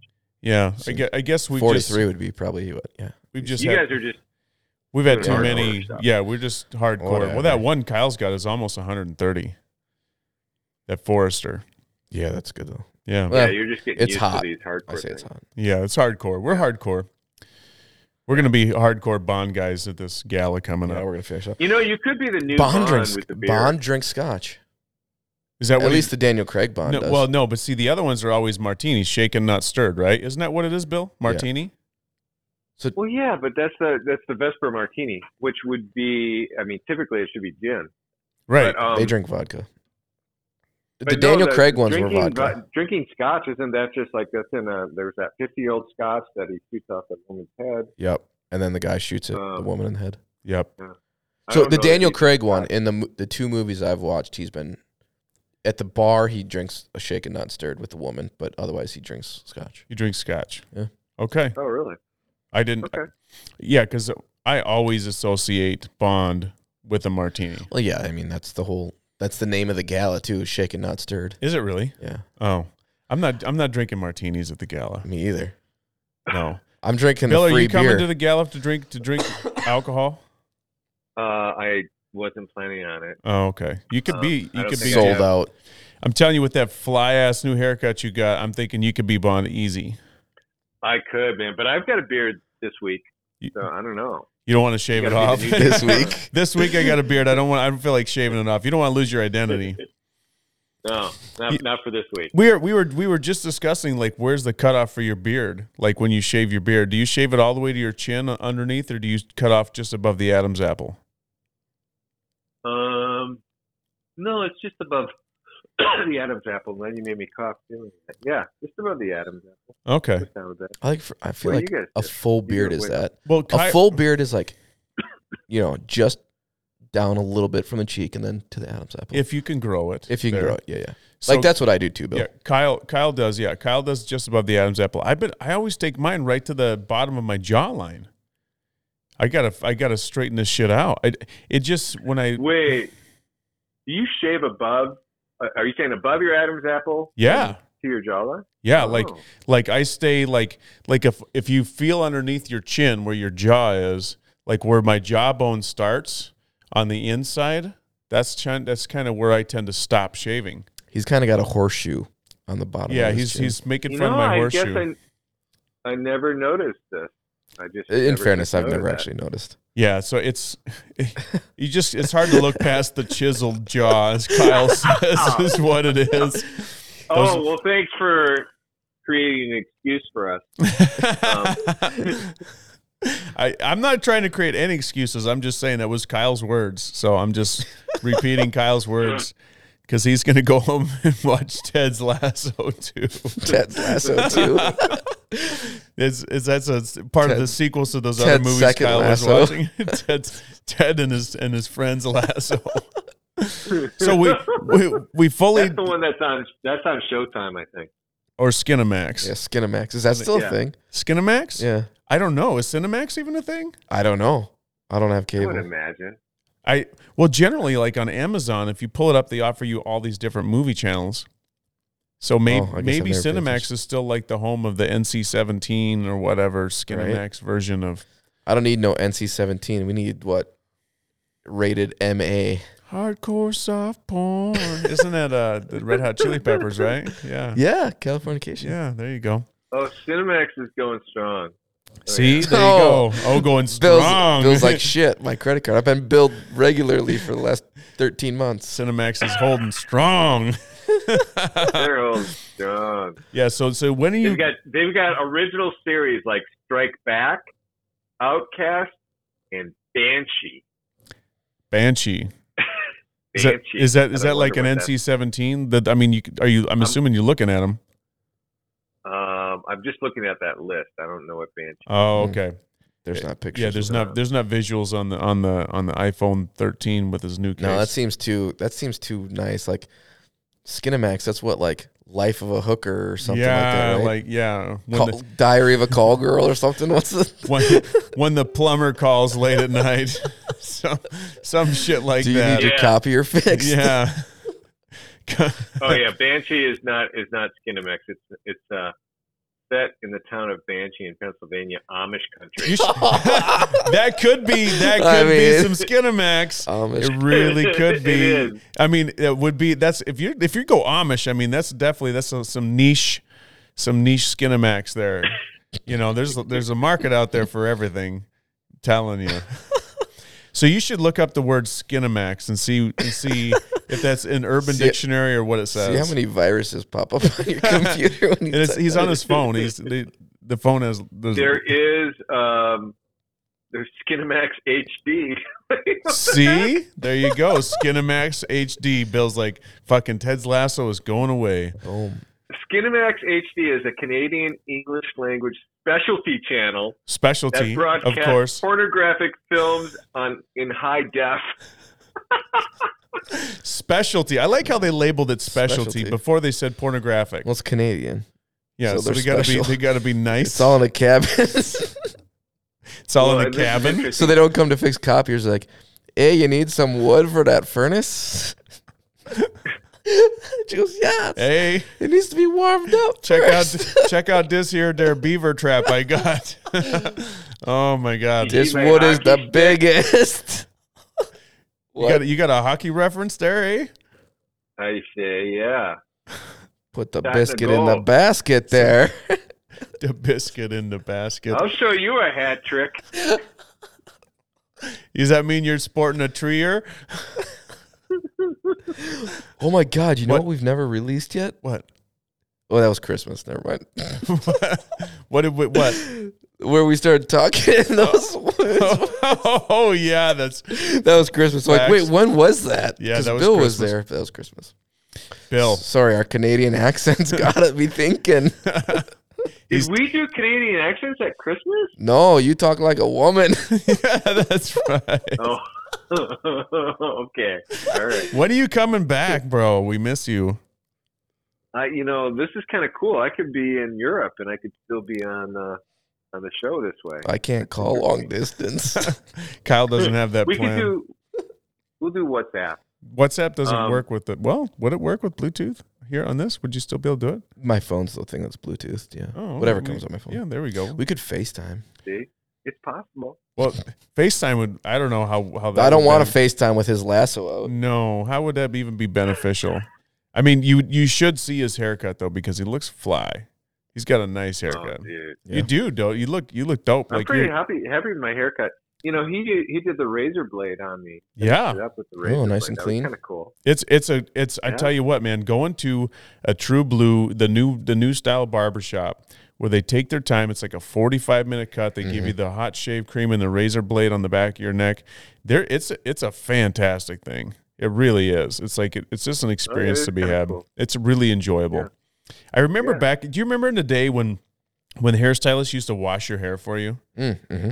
That was the Sure. fucking greatest. Yep. I used to look forward to that if I get my hair cut to have them wash my hair because it was always a woman and she had like nails and she'd wash my. It was like, it was the greatest Oh, feeling it in was the awesome. world. Oh my God, it was like, and not even in a sexual way. Kyle's looking at me like, dude, you're in Say a Ike's gonna have a fucking new sink put in. no new sinks. Who wants to come wash my hair? I'll install a new sink someplace. But I'm just saying. But then all of a sudden it just stopped. Like they just like those sinks. Unless Disappeared. I think unless you're No, like I in a think- True Blue beauty salon. I was gonna say maybe you just started going to a more barber shop But versus the woman that used to cut my hair though, she stopped washing my Oh, hair. interesting. Yeah, and I think maybe if you're doing a cut and color or something like that Yeah, for it's women, gotta you be a have to certain wash way. it. Like a perm or something. Yeah, there's situations where you have to wash the hair, but anymore, I don't think they're washing hair nearly as much as they used to. But goddamn, Well, that's that's- incredible. I mean, Is that's that kinda gross. Is that because of COVID? I'm sorry. This was because of COVID? pre-COVID. This was pre-COVID. I'd say I know. No, I know. I've had my share. You think they stopped it because of COVID? No, because No. they still gotta cut the hair. no. What I'm saying is that the woman who used to cut my hair stopped washing my hair well before COVID. I'm thinking like Pre-COVID. like even like 2012 to 15, sometime around in that time span is when I think it kind of ended, because I remember it was just like she stopped washing my hair, and then a couple years later she moved and I had to go to somebody else, and there's nobody else that I saw that even did it anymore. Where they wash your hair as a dude. So I don't know. All I'm saying is that was a trend that I really appreciate. But you're right, Kyle's right in that it is like there's a level of like you better have clean fucking hair. Yeah. Like if you show up and you got gnarly hair and then someone's gonna wash it, like I feel bad for that person that's gonna Yeah. wash some funky hair. But they gotta Right. cut your hair too. I know, but like you can cut it and maybe not get as gross, but if you're like digging in there with your fingernails, like you say if someone's got like a dry scalp or Yeah. something. I don't know, maybe. Either way, it just seems like it's like maybe not the greatest hygienic thing to do. But if you're Yeah. gonna wash your hands, it was a great add-on. Yeah, for those who regularly wash their hair, it was nice. Yeah, it was awesome. It was awesome. So, All right. yo, man, hey, thanks for coming on the Yeah, show. thanks, Bill. Appreciate your time. All right, guys. Well, hey, thanks for inviting me in. Yeah. We'll give you a little I'm gonna heads go up watch next some more, time. Go I'm watch. going to watch some more Apple TV here. Yeah, Okay. You go pull the lasso. Say hi to Ted All and right. his lasso for us. All right. All right, bye, Bill. later, bro. Yeah. How about that, fellas? How about that? We got How all- about that? How about, you know what? She is like super popular now. Is she?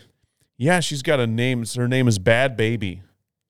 That's the name of it's her rapper name. And she's like super, super fucking popular. She's got millions of followers. She's got a OnlyFans account, I guess. It's like she made like $1 million on.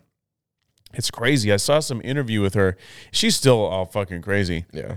But it's like, but that all it took was her to be on Dr. Phil, Cash Me Outside. Man. That's all it took, and she went viral. How hard do you think it is for people to go viral nowadays compared to when the internet was really just banging? And I think it's harder. Yeah, but that's why you're seeing stupider and stupider shit. People are trying to go viral. Yeah, like but before, when people went viral, they went viral because they were legitimately themselves, and then their authentic and they just got exposure. Yeah, and their authentic persona was that of like somebody who was like unusual. Yeah. So like go ahead. No, I was gonna say like I don't watch. What's the shorts on Facebook? Reels. Sure. And like I scrolled through it once. Mm-hmm. And it's like, this is boring, but there's millions of people just posting 10-second things. And then with TikTok and all these platforms, and you can post these little things that people are just trying to get their little bit of fame on. And it's like, it's the swipe left and right thing. It's just like swipe, swipe, swipe, swipe. Like, God, you got to be really interesting for me to even not just pass you over without even hearing the first word coming out of your mouth. Right. Well, yeah, it's that short attention span culture we have. Yeah, and it's just not for me to even care about. But I mean, everyone has the ability to put shit out there, and so I think it's a lot harder to be quote viral. Well, yeah, because it's a lack of authenticity. Yeah. You know, I think the authenticness is what made those people go viral because it's really who they were. Yeah. It's like Theo Von. Yeah. You know who Theo Von is? No. He's a comedian. He's this guy that grew up in the Appalachians, I think, or something, like super poor towns, like a lot of drugs and shit where he grew up, and he grew up in a really hard life, and he's a comedian now. And like, he's 100% authentic from what I can tell. And like, he talks about the crazy fucking shit that he did when he was a kid. Like, there was a story he was telling about like when he was a teenager, like they would all get fucking high and shit, and they would hang out in this trailer with this fucking dude, and he said that nobody really had any money, like enough money to buy drugs. So this one guy would buy acid, and he would do the acid, and then he would spit in the other people's mouth for $4. So then they could get some of the acid from his spit. And the guy who was interviewing was like, no fucking way. He's like, no, dude, I'm dead serious, man. He's spit in our mouth, and we get a little bit of a high, and it was fucking awesome. It was only $4. Could you believe $4? The guy spent, $50 on a hit of acid or something. I only paid $4. Fuck yeah, I'm gonna do that all day, every day. And it's just like, really? And it's like, that's really who he is. That's the way he grew up. And so he's like this really raw, authentic personality. That's like, he's not like mainstream accepted, because he's crude and sure says some crazy shit, but he's authentic. And I think in a strange way, that's what everybody's like yearning for, is authenticity. Yeah. Well, I mean, it's so hard to be, how do I want to say it? If you're in the world of social media and you want to have fame, let's just say, and you're watching these videos over and over, it's impossible to be just you. You're going to see something, and you're going to try and take an idea and morph it and make it your own. You know what I mean? You're influenced by all these people who are trying to influence you. And so then you're forcing it when it's not, authentic, I guess is the word. And just because you want to. And well, and that's to that point of that's where you're already in there. So you're gaining influence from that. And what I'm saying is that the people that are truly authentic, that people follow, are people who are not influenced by social media. Right. They're not in that realm. Yeah. And so, and it's fewer and farther in between because everybody's in that realm now. Yeah. And I think it's just easy to tell, like, when you're trying that hard, and you can tell that it's not real. Mm-hmm. No one's going to watch it. Someone's going to watch it. I'm not going to watch it. Let me rephrase that. Yeah, that's fair. I mean, I think a lot of people watch those reels and stuff because they're almost addicted to it. Yeah, it's just easy to flip. And flip. I get it. It's convenient, and you get a variety of shit on it or whatever. But well, kudos to you, because I mean, I've had moments where I'll flip on those reels, and it'll be 45 minutes later just from me flipping through these stupid fucking things. And there's no value in it. There's nothing I can learn. And it's like, but I will say, like, I don't know if it's my ADD or whatever it is, but I'll get locked into it, and it could be a problem for me if I wasn't aware. There's a couple of them. Like once you watch a few and you actually watch it, it obviously tracks it because then a few more of those pop up. Yeah, like that I'll actually watch. Like there's ones that like are less supposed to be funny and more like educational. Like sure, oh, like this is how to do a hockey stop, and then here's this way to do, like, so then suddenly I have a bunch of these ice skating things on how to do it because I'm trying to teach kids how to ice skate, so I was looking this shit up. Yeah. Like, that's interesting to me and stuff like that. But then you get, like, the ones that are trying to be funny. Right. And it's like, oh, and then you get the ones that they're, like, staging something. Like, what's this? I don't know why these keep fucking popping up. I've watched 2 of them, and if I ever see it again, I will know not to do it. It's like what my boyfriend thinks when he walks in and I'm making out with this guy, but it's just a mannequin. Yeah.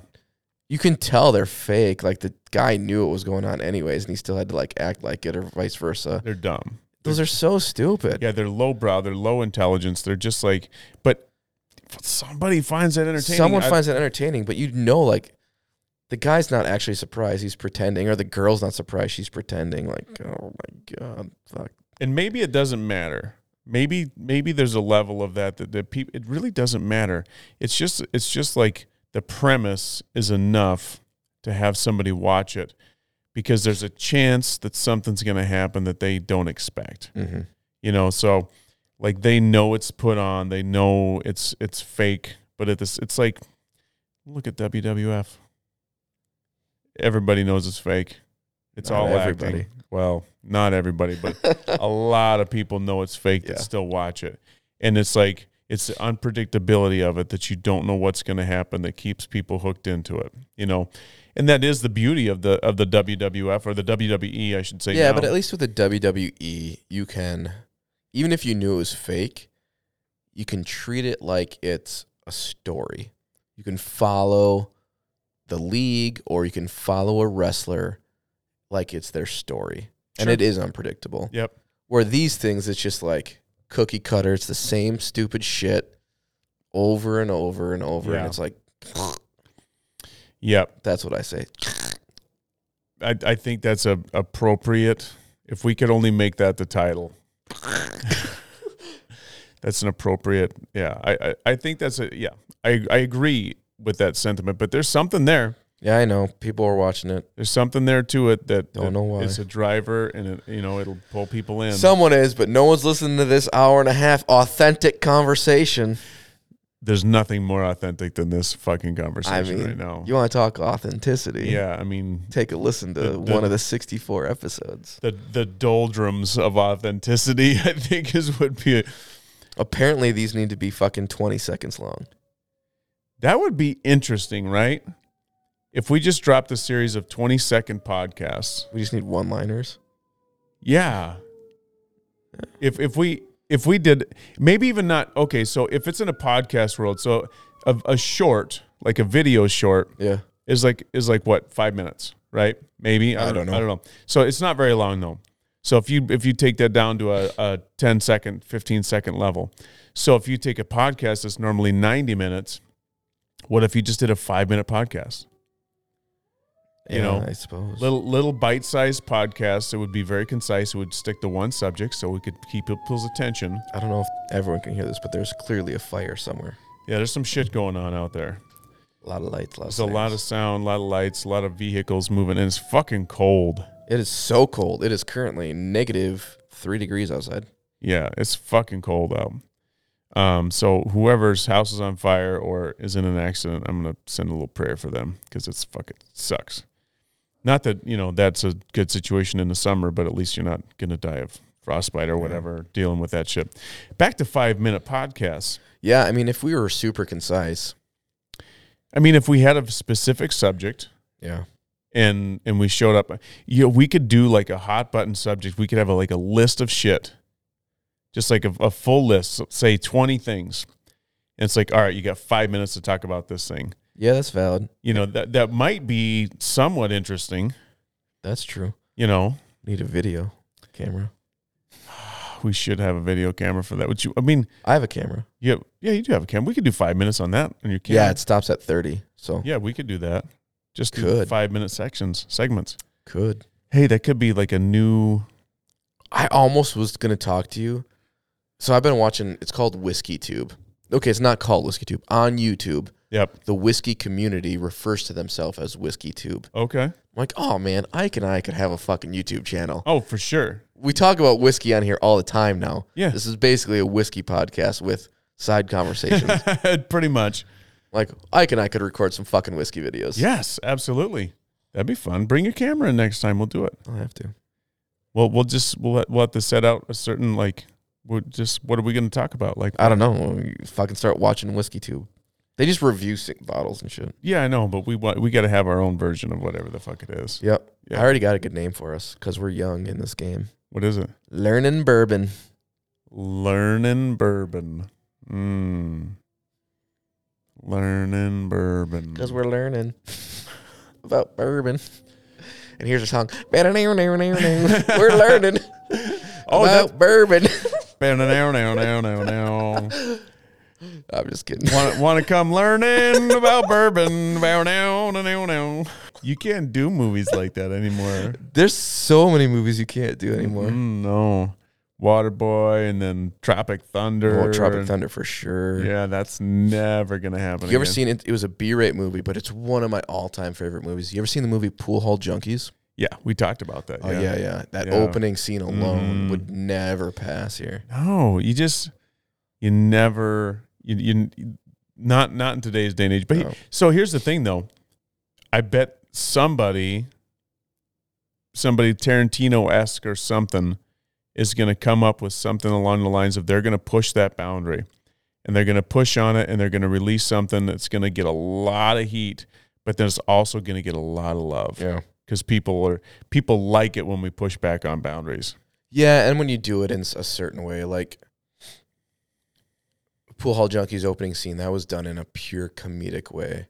And I don't think it was done, obviously it wasn't done maliciously. It's entertainment. It was entertaining. Yeah. Tropic Thunder, like, that one, I don't know. Well, look at remember Porky's or Revenge of the Nerds? Do you remember any of them? I've never seen the movies, but I know of the movies. Yeah, so there's this Revenge, I think it's Revenge of the Nerds. I want to say it's Revenge of the Nerds, where there's this scene where there's all the guys are in a shower on one side of the wall and the women are in a shower on the other side of the wall. It's like the scene, right? Yeah, and then they're like peering through the wall. Right, watching the girls. Yeah, and then one guy sticks his junk through the wall, and then the big butch PE teacher later comes over and then grabs his junk and yanks on it. And it's like, you're not going to get away with that, are you? I mean, it's funny. I don't know. Yeah. But it's like, what was the name of that movie with Tom Hanks, Bachelor Party? Was that it? I don't know. Bachelor Party, I think. Where there's this, I think, a stripper that passes out, and there's all these weird things that happen. I mean, yeah, there's movies out there that are, and for a Tom Hanks movie even. Yeah. Yeah, there's things you can't get away with nowadays. Yeah, well, now I'm going to go back like. That'd be awesome. I think. All right, let's wrap this fucker up. Hey, we were only an hour and 50 minus what we cut. That's not bad. Not bad at all, my friends. Not bad. Hey, we're making headway. We were at 2.5 last time. Ding ding. Yeah, we're getting better. We're gonna be all the way down to 5 minutes pretty soon. Yeah, that's right. YouTube Shorts. YouTube right. Shorts. That's Thanks for tuning in, everyone. Yeah, peace, y'all. Hope you enjoyed this authentic, real, genuine, A-rate podcast. Catch me on YouTube. How about that? So authentic. Much love. See you guys All right. later. Peace. Bye. Bye-bye.